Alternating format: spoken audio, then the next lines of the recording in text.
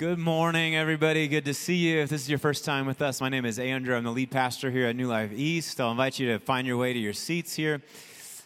We are continuing our series in the book of Ruth this morning. Some of you are still standing because you think we're going to do the creed, but we'll do it next week. So it's okay, but you can say the creed whenever you want. Do you realize that? You don't have to wait until you get here. We're continuing our series in the book of Ruth this morning. I have a special guest in town. My dear friend, Dr. Chris Green, is here bringing the word to us. I've known Chris for about 12 years. When I left Tulsa back in 2009 to move to Denver to help plant a church, Chris came in behind me as the teaching pastor at that church, and we forged a connection then, and I've maintained that over the years. Chris is one of the most fascinating guys I've ever been around. Every conversation I feel like I have with him, I go, well, I've never thought of that before.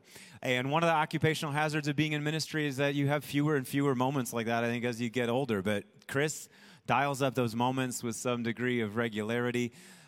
He's a professor of public theology at Southeastern University in Florida, teaching pastor at Sanctuary Church in Tulsa, Oklahoma. And I think actually the most important thing that I can say about Chris is that Chris is astonished by Jesus Christ.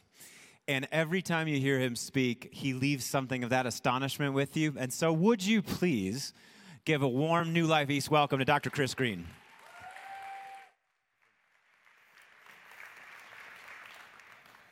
Good morning. It's good to be here. I've just met you, most of you, and it's rude to do what I'm about to do, which is just jump right to it. I'm supposed to take time to let you see a little bit of who I am, so you're a little bit more comfortable. But I'm going to bet that you trust Andrew enough. I will say this: I almost didn't get the job. So when Andrew left, I was kind of brought in behind him on trial, and I almost didn't get the job because I did my first Sunday, what I'm about to do right now, and Roger Brune afterwards was like, you're going to have to be a little more open with people. You can't just go right to the text. So I don't know how this is happening, but it's happening again, Andrew. This is the third time this weekend that I will have preached from Ruth, and this is a testament to the wonder of the Spirit and the wonder of the text the Spirit has given us. That each time I find myself in an entirely different place spiritually. I think it's Jim, right? Was there Friday night. I talked about being intoxicated by the text. This morning I had this very clear sense that God is after what is dead in us, where I ended the service. And between the services, just this sense of weightiness has hit me.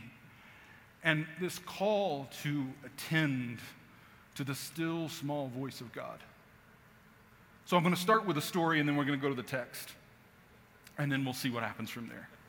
But you just need to be warned, like the Spirit is really stirring me, and I don't know, who knows where this will go. Andrew's an incredible preacher. He can handle it if I get overwhelmed. So, years ago, I have a friend. I still have a friend, not just years ago. But years ago, this friend, who is, as far as I know, still my friend, took a photograph of a branch. It's just a branch in the winter. There's snow kind of along the branch. And there's one leaf that's just kind of clinging to the branch, about to fall away. And God often speaks to me in images. Right? In fact, I was talking with Jim about when I was 8 years old or so. I think maybe my first real experience with God came in seeing a painting and being moved by it, not even knowing what was happening to me. And so here it is. This is not a great res of it. Sorry, if the photographer is watching, I know that doesn't represent your work well, but it was just that image. And I looked at that and I heard the Lord say, you cannot see the work I'm doing in it, no matter how closely you look. You can only see it after it's happened. That's good. Yeah.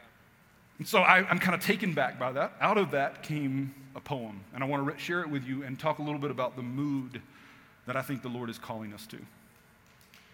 Stare long, even longer, at the quick length of this branch. In the quiet, see its quiet, and do not blink or even once look away, still it will not matter. You will not see it. Slowly drink the light, or light so suddenly this leaf.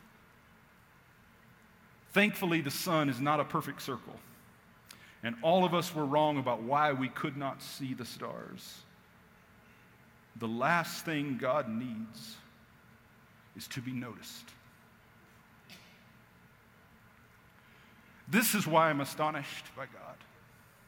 He has no ego. He meets every need for everyone with no ulterior motive. God creates from no need. God redeems from no need. God perfects for no need. God does not need to be the center of our attention. We gather every Sunday to worship God, not because we are meeting some need in God, but because worship is where we find ourselves. He needs us to look at him only in the sense that he knows we will never be who we're called to be until we turn our attention away from everything else to the truth that he is. But to see him, the one who does not need to be noticed, is to learn to look like him in two senses. Not only do you start to take on his character, I think maybe the sweetest thing anyone has ever said to me, and not to me, but to my wife and me. There was a young woman who had been horrifically abused. She grew up in church. Her father and her uncle had abused her terribly, terribly, terribly, all of her life. She ended up in Bible school because her life was coming apart. She didn't know where else to go. She ended up at our church. She started talking to my wife and me. We're in regular therapy and counseling, pastoral counseling with her. And I'll never forget, it was one day she turned and she looked at us. And she said, I hope God is like you. I hope God is like you. I'm not going to preach about it this morning. Andrew touched on it last week. But in Ruth 1, when Naomi is talking to Ruth and Orpah, do you notice what she says? May God be to you what you have been to me. May God imitate you. Because that's the character of God. That when you turn your attention to him, he just makes you like he is. And you begin to spread the glory and goodness and sweetness of God around you. The aroma of God begins to spread through you to the people who are around you. So what I see in the book of Ruth is the still small work of God. The work of God in that branch that's drinking the light, but you can't see the branch growing. That's feeding the leaves, but you can't see the leaves eating. God's work is hidden because he doesn't need to be noticed. But you need to see like he sees. At the very end of the sermon today, at least if things go anything like we've planned them, we're going to sing, Be Thou My Vision. Not in the sense that, Jesus, I'm looking only at you, but in the sense that, Jesus, I want to see the way you see. Be my vision. Let me see my neighbor the way you see my neighbor. Let me see that homeless man on the street, or that lawyer in the restaurant, or this nurse at the hospital, or just the other day, I'm driving my son to football practice. My son's 13. We're driving to practice, and there's a car wreck on the side of the road. And out of nowhere, we're talking about football. We passed that car wreck. I'm just driving by it. I didn't even notice it. And I heard my son pray out loud, God, be with those people. God, be present to them. If anyone's hurt, heal them. That's what it means to see the world the way Jesus sees the world. I'm busy. I'm the dad, the soccer dad, I guess, driving to practice, and my son, the Spirit of God, is just right below the surface. And all it took was him to notice a need, and out of him came prayer. That's what it means to see as God sees. And so the book of Ruth is that. I'm not going to unpack this much. Andrew's done some already. The book of Ruth was written at a time in Israel's history of intense, intense conflict. It's after the exile and in the period of what's called the Second Temple. So if you remember the story, Solomon has built a temple which is glorious, but Israel, through unfaithfulness, has come under judgment. And that temple has been destroyed, ravaged. And Israel is scattered into Assyria and Babylon, and the nations have absorbed them. The temple is plundered, the walls are broken down, Jerusalem is a wasteland. And slowly, through the leadership of Nehemiah and others, Israel returns home, but the home they return to is not the home they remember. and they're haunted by former glory. You remember in the book of Malachi, he promises that the latter glory will be greater than the former glory. Don't despise the day of small beginnings. All of that is coming from Israel's experience of having come home and being shattered by the fact that home is not what I remember. Home is not what I remember. And one of the key moral issues at stake is the issue of intermarriage. So Israel, of course, as an insular people, has always had this sense. I mean, there were nuances and complexities, but always had this sense that to be the people of God meant that you stay away from Gentiles. You stay true to being a Jew by marrying a Jew and having Jewish kids. You don't cross the boundaries into Gentile lands, and you don't marry Gentile people. And especially not Moabites. I'll come to that again in a moment. And what's happened is Israel has been flung to the world, finally returning from Assyria and Babylon to this home that's not quite home yet, haunted by former glory, and they're coming back with wives and kids who aren't Jews. And the people of God, the men of God, the women of God are trying to discern, what does God want from us? And some of the voices are saying, we should never have done that. We should divorce them and put them away. Send those Gentile women and those kids back home. And other voices are saying, no. God hates divorce. What we need to do is be faithful. And it is an incredibly intense, combative, difficult time. Haunted by former glory, unsure of the future. And this little book, written by we don't know whom, speaks a prophetic word right into the midst of that. But it does it in the way that that leaf and that branch drink the light. You would never know it if you didn't know it. If somebody doesn't clue you in to what's happening in the book of Ruth, you would think, oh, this is sweet.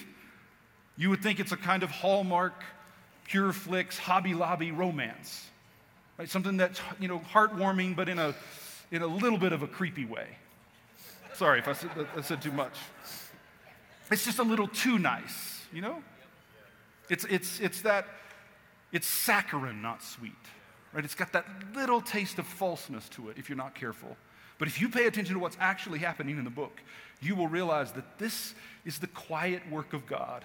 This is the soft answer that turns away wrath. This is the mustard seed that Jesus says start small, but when it grows up, all of the birds of the air can nest in it. This is the little bit of leaven that leavens the whole loaf.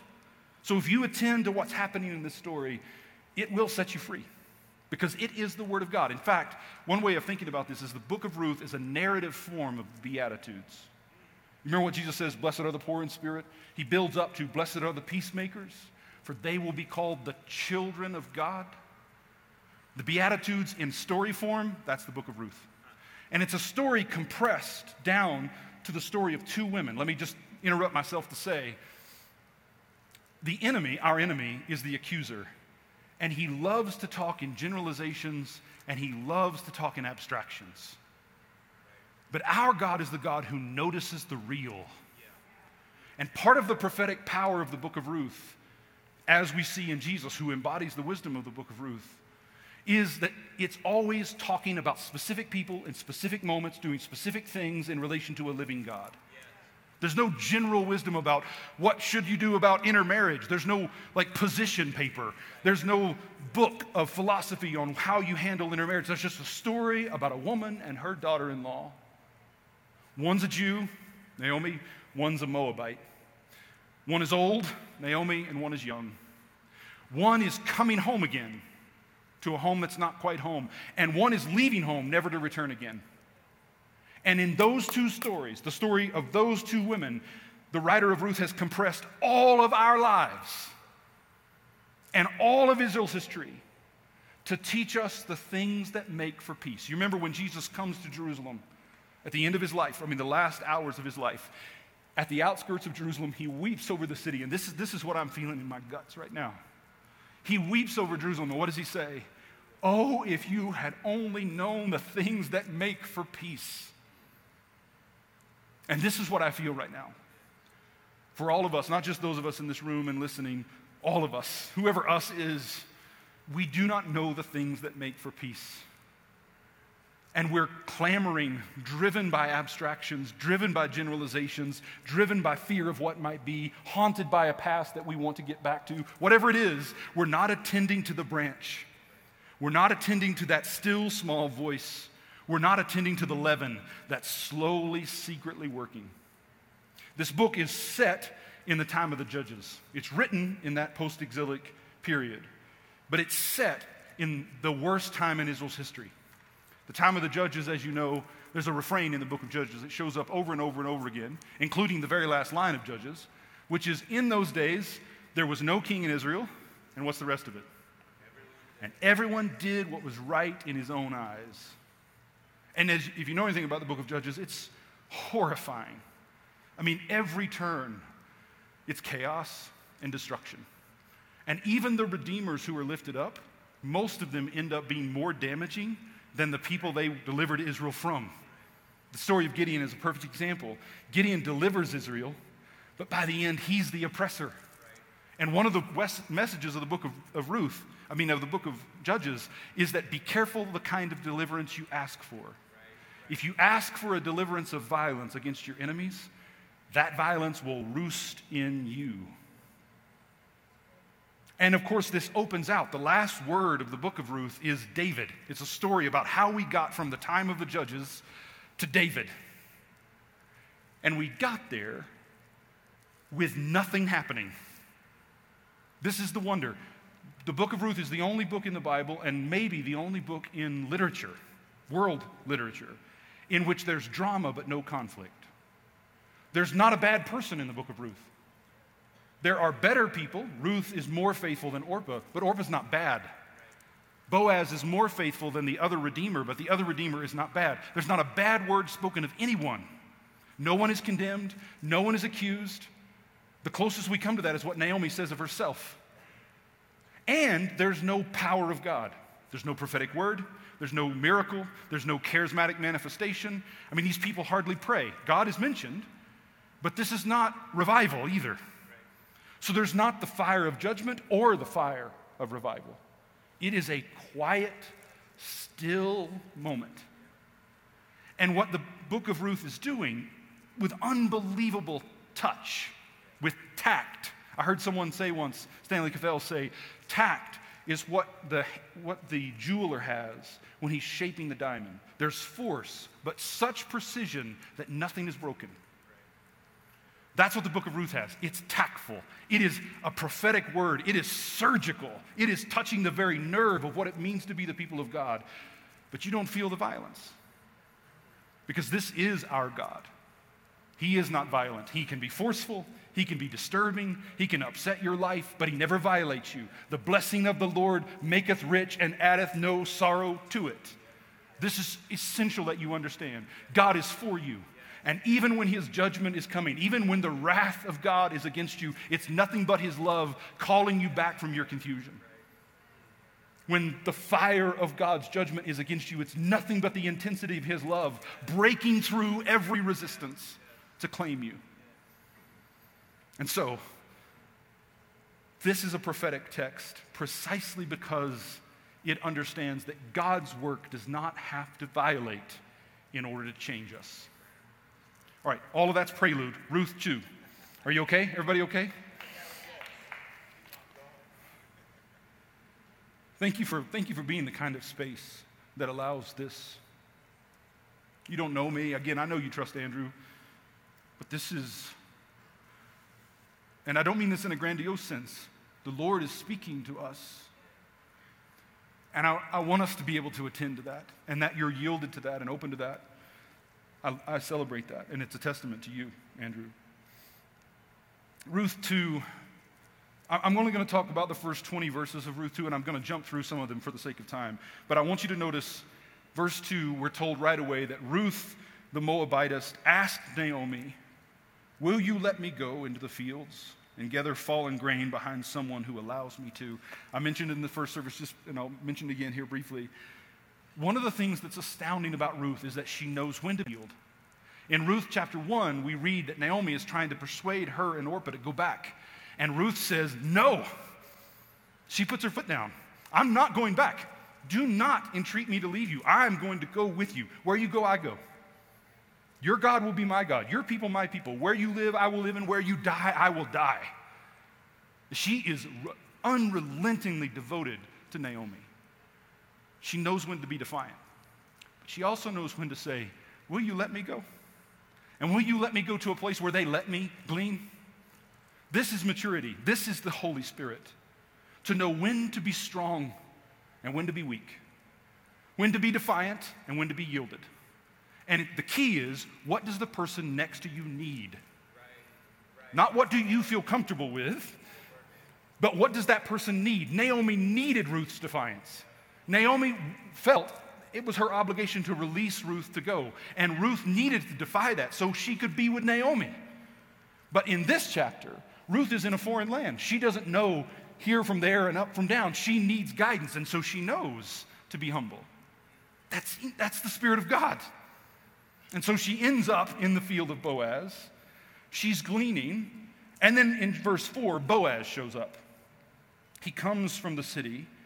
And when he comes, he arrives from Bethlehem. He says to the harvesters, the Lord be with you. And they reply, the Lord bless you. See, this is the time of the judges. And if you only listen to the judges, you would think this kind of life is impossible. Everybody's killing everybody else. It's a time of bloodshed and intrigue and betrayal and corruption. And the writer of Ruth says, hold on just a minute. You remember what happens with the prophet Elijah when he's in the cave? And God says, what are you doing here? And he says, I'm fleeing because I'm the only righteous one left. And God's like, hold on a minute. Like, you don't understand the way I work. There are thousands of prophets you don't know anything about. And the book of Ruth is about, again, the hidden work of God. And in a time, and I don't know where you are, I don't know how you feel about the moment we're living in, but if it feels sometimes like everything is going to hell in a handbasket, as if everybody has turned away from God and you're the only righteous one, let me bring you some good news, bad news. You're not the only righteous one. God has thousands of people he's been gathering, and there are people who are engaging each other with blessings and not curses. There are communities where life is spoken and not death. There are people who care for each other and not in some sinister, manipulative way. It is possible to live the will of God. It is possible to know the things that make for peace. And this community, not just Boaz, not just Naomi, this community is living it from the chief to the least, from the first to the last. Boaz comes and they greet each other with liturgies of blessing. The Lord be with you and also with you, which they've learned from the Aaronic blessing in Numbers. The Lord make his face shine upon you. This is the kind of community you can be. We can be. It doesn't matter what's happening around us. This is possible. And so out of that exchange, he comes to Ruth. And he notices her, offers her not only to gather the fallen grain, but to actually glean. And she falls on her face. And she says, how have I, a foreigner, found favor in your sight? Which is a callback to the story in Genesis of Hagar, the Egyptian, who's thrown out by Abraham only into the arms of God. Abraham kicks her out of the house, but she doesn't go away from God. She runs right smack dab into the arms of God. And she's the first person in Scripture to name God. And you know what she names God? The God who sees me and sees to my need. So what's happening in this moment is now another Gentile woman is falling in the presence of God and saying, you see me. You see me. Boaz is playing the role of God. He's learned not just to look at God, but to look like God looks. He has God as his vision, and he sees Ruth rightly. How did he see Ruth rightly? Like, what was it that brought him to that moment? Some of it is what I just called liturgies of blessing. He lived in a community where they spoke life to each other. They spoke the word they were priestly to each other. They brought the grace of God with themselves to each other. Some of it is what I want to call good gossip. Right? In a community that's dominated by the spirit of our enemy, bad gossip undercuts and undermines the way we see other people. It sows seeds of doubt in our minds about what other people really are like. But when you have good gossip, when the Spirit is leavening and salting your speech, then you speak about people who are not present in ways that make them shine with the glory of God, so that when we see them coming as the face of God. And so much about the health of a community is what you say about each other when you're out of the room. It's what you say behind one another's backs that's going to make this a community. a congregation full of the life of God, like we see in Bethlehem. So he comes with good gossip, he comes with liturgies of blessing, but the most important thing is Boaz knows his own story, and he knows the God of his story.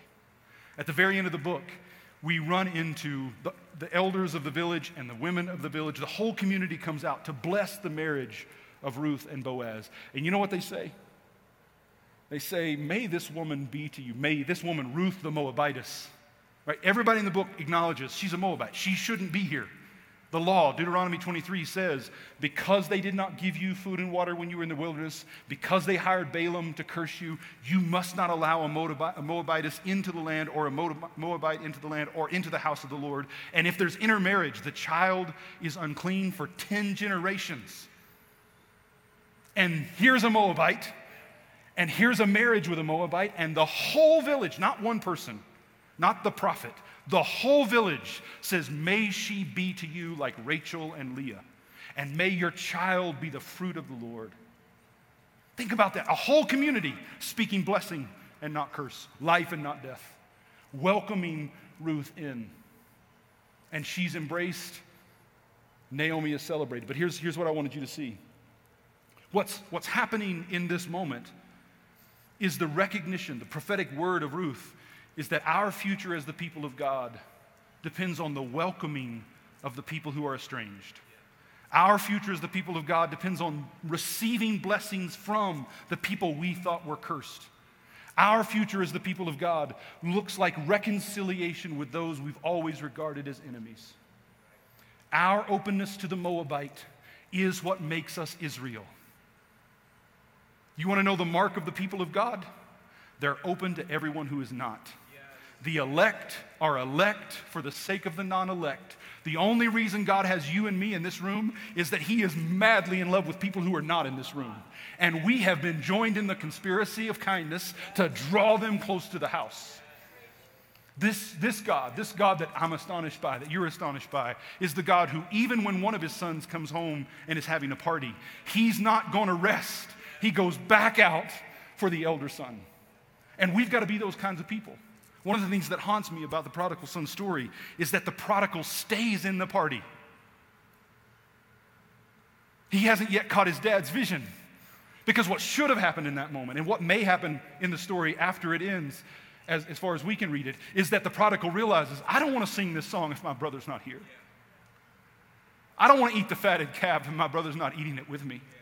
I don't want to wear this ring if I can't share it with my brother. The Father knows that. We have to know that. We've got to welcome them.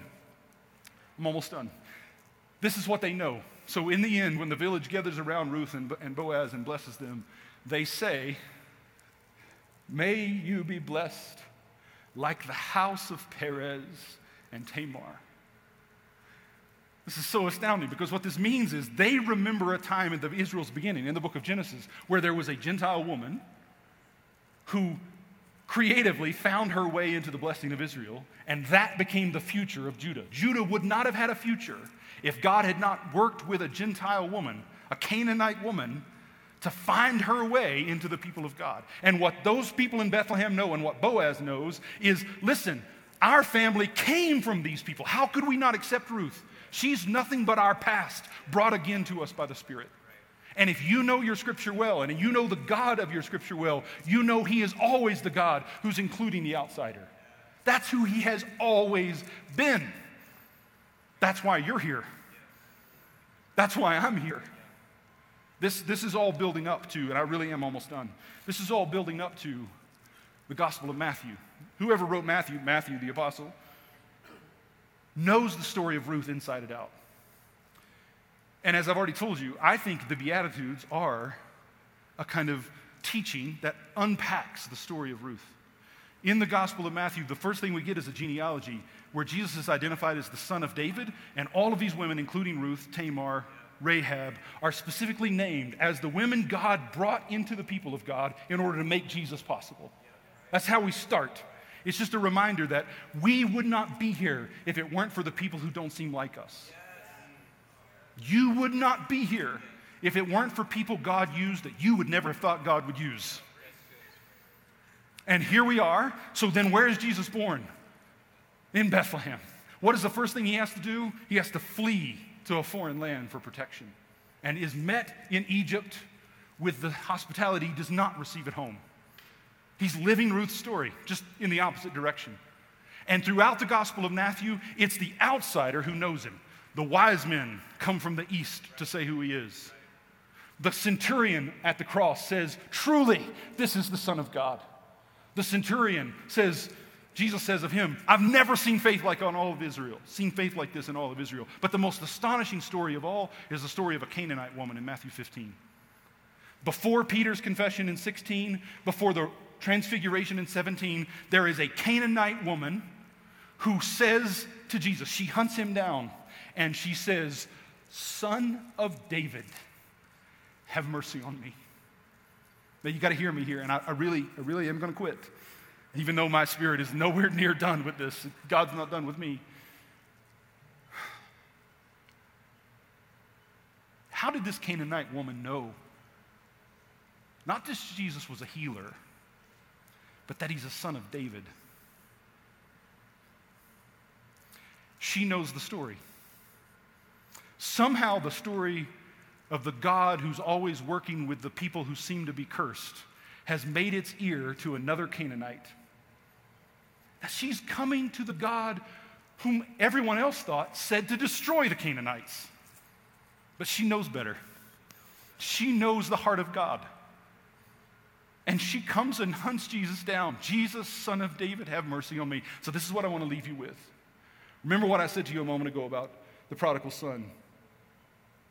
When you read the story of Ruth and you come to that happy ending and you see the blessing that's come on Naomi and you see the blessing that's come on Ruth, you should rejoice. But you should also ask, what about Orpah? What about the woman who went back? She's not here. It's a glorious day. Mahlon died, but his lineage lives on because of Boaz. Ruth is home. And we have to always rejoice with those who are rejoicing while we weep with those who weep. But this is what I hear the Lord saying. He's just as interested in Orpah as he is in Ruth. And who knows what if the reason this Canaanite woman in Jesus' day knows the story of Ruth is because Orpah took that story with her when she went back home. In the first service, I really felt the word was, there are places in you that are Orpah, and places in you that are Kilion, places that are dead and estranged, and God is coming for those. And I believe that. Listen to the first service. I stand by that. But I want to say something else here. And that is there are people in your life, people you're close with, people you know, that to you seem like they're going in the wrong direction. They're not the clingers that Ruth was. They kissed and left. And you're feeling a kind of pity for them, or perhaps disappointment, maybe even anger. But you need to know, you cannot know what God is doing in that branch. That's right. And who knows if the reason this Canaanite woman all these years later has a story burning in her spirit is because that woman, Orpah, went back to her mom's house and said, I didn't want to be here. I'd rather be there. But you got to know about this God.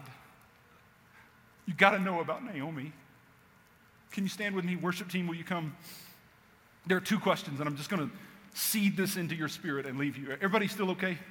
Andrew, are we all right? Yeah, we're good. Go. There are two questions. In the first chapter of Ruth, there are two questions. One by Naomi, and one about Naomi,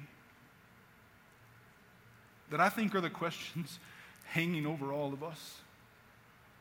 The first one is when Naomi's trying to persuade Orpah and Ruth to go back to their mom's houses, which that's such a pregnant term, by the way. In the biblical world, you go back to your father's house. There's something that Naomi knows about these girls. They're to go back to destruction. And probably what it means is their fathers are dead too. Not only their husbands, but their fathers have been killed, probably because of the violence of the judges. Regardless, she says to them, why would you come with me? Are there still sons in my womb? And of course, it's a rhetorical question. Heck no, there are no sons in your womb. But we know this God. This is the God who specializes in barren women bringing life. That's what he does. But notice she says sons, not a son, sons. And then at the end of chapter 1, when she comes back into the village is overjoyed to see her, and they ask this question, can this be Naomi? And she says, no, call me Mara. And there's a way of hearing that question, can this be Naomi, as kind of sneering, like, oh my God, is this you? You don't look the same. You've gained a little weight. You've lost a little hair. Is that you? But that's not what's happening. It's a question about her future. Can she be Naomi again? Right now, she's bitter. Right now, life has taken it out of her. But can she be Naomi again? Can these bones live? You, Lord, you alone know. And you know what happens in the very last chapter? After we've celebrated Boaz and after we've celebrated Ruth, they gather around Naomi, and the women of the village say, Naomi has received her son again. You want to know the answer to those two questions? Are there sons in your womb? Absolutely. Can you be Naomi again? Absolutely. And not just a son, not just a son for the faithfulness in you, not just a son for Ruth. There's a son for Orpah too. This is the word of the Lord to you.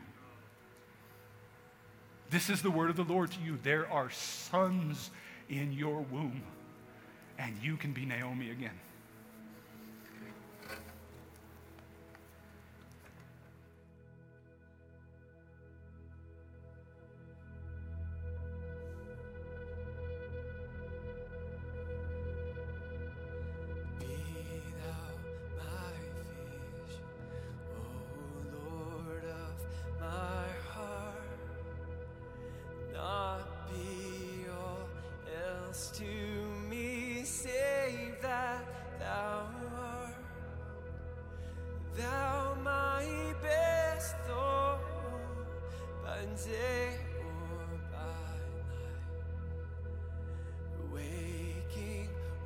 Sleeping, thy presence, my life.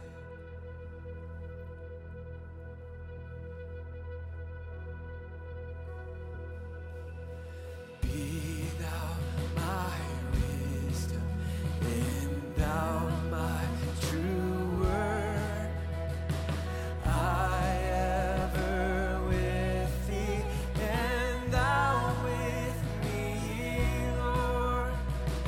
Thou my great Father, I thy true Son. Thou in me dwelling, and I with thee one. The riches I hear not, no man's empty praise. Thou mine inheritance, now and always. Thou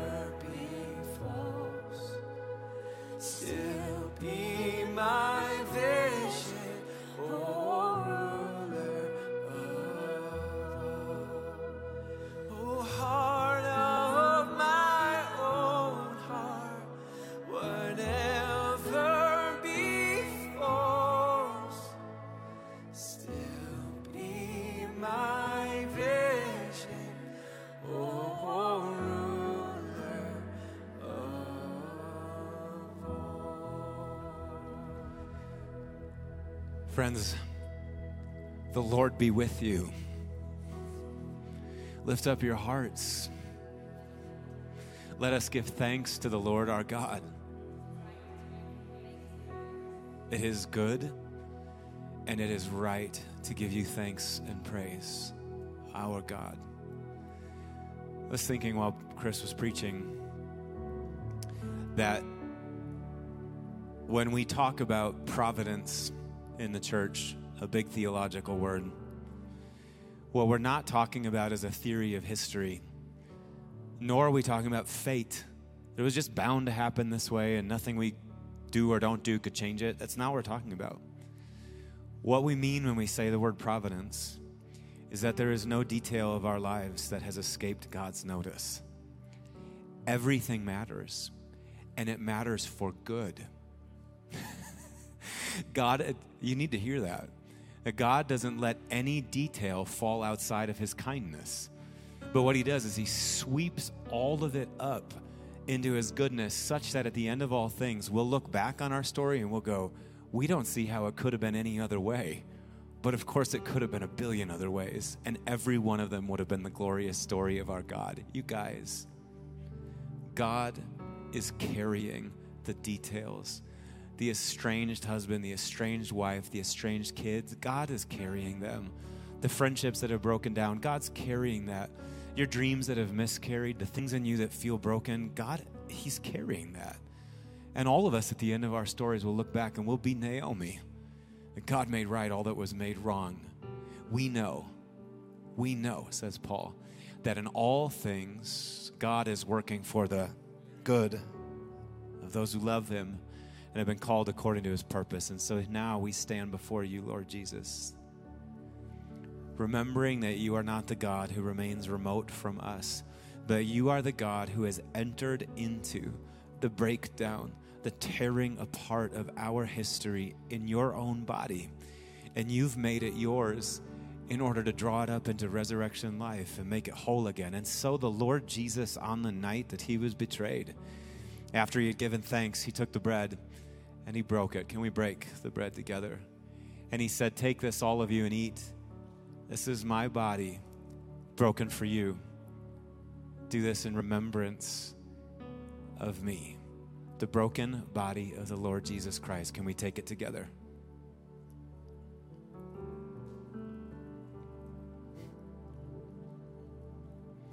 And in the same way, after the supper, he took the cup, saying, drink from this, all of you. This cup is the new covenant in my blood, which is poured out for many for the remission of sins. Do it whenever you drink it in remembrance of me. And he says, very truly, I say to you, I will not eat this bread or drink this cup again until I come again in my kingdom. And so as we take this cup on our lips, what we're looking forward to is the day when all things that have been made new in the cross of Christ, the cross and resurrection, that they are manifest as the new things that God has made them to be. Brothers and sisters, in anticipation of the new creation that is now and is not yet, let's take the cup of salvation to our lips.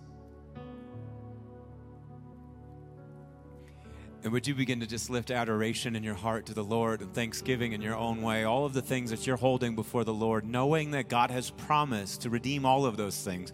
Begin to lift up your worship and your thanksgiving and your adoration. Oh, our God, we love you.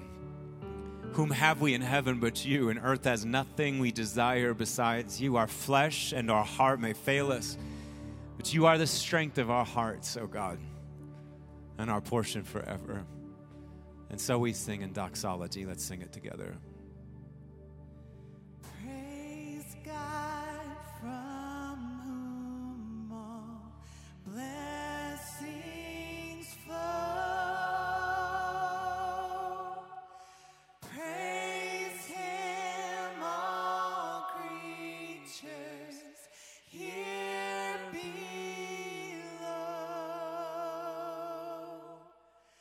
Praise him above.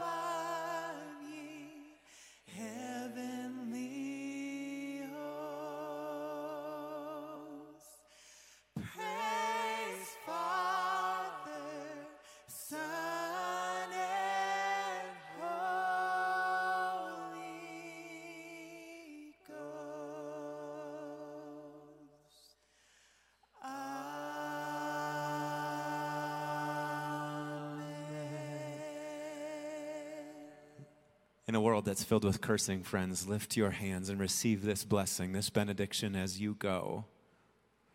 May the Lord bless you and keep you. May he cause his face to shine upon you and be gracious to you. And may the Lord turn his face towards you and give you peace. In the name of the Father, and the Son, and the Holy Spirit, grace, mercy, and peace be with you. Can we show our appreciation for Chris Green this morning? Thank you. I'll invite our altar ministry team to come forward. If you need prayer for anything, we'd love to pray for you. Remember to see us at Connect Central on the way out. Enjoy your Sunday afternoon, friends. You are loved. We'll see you next Sunday.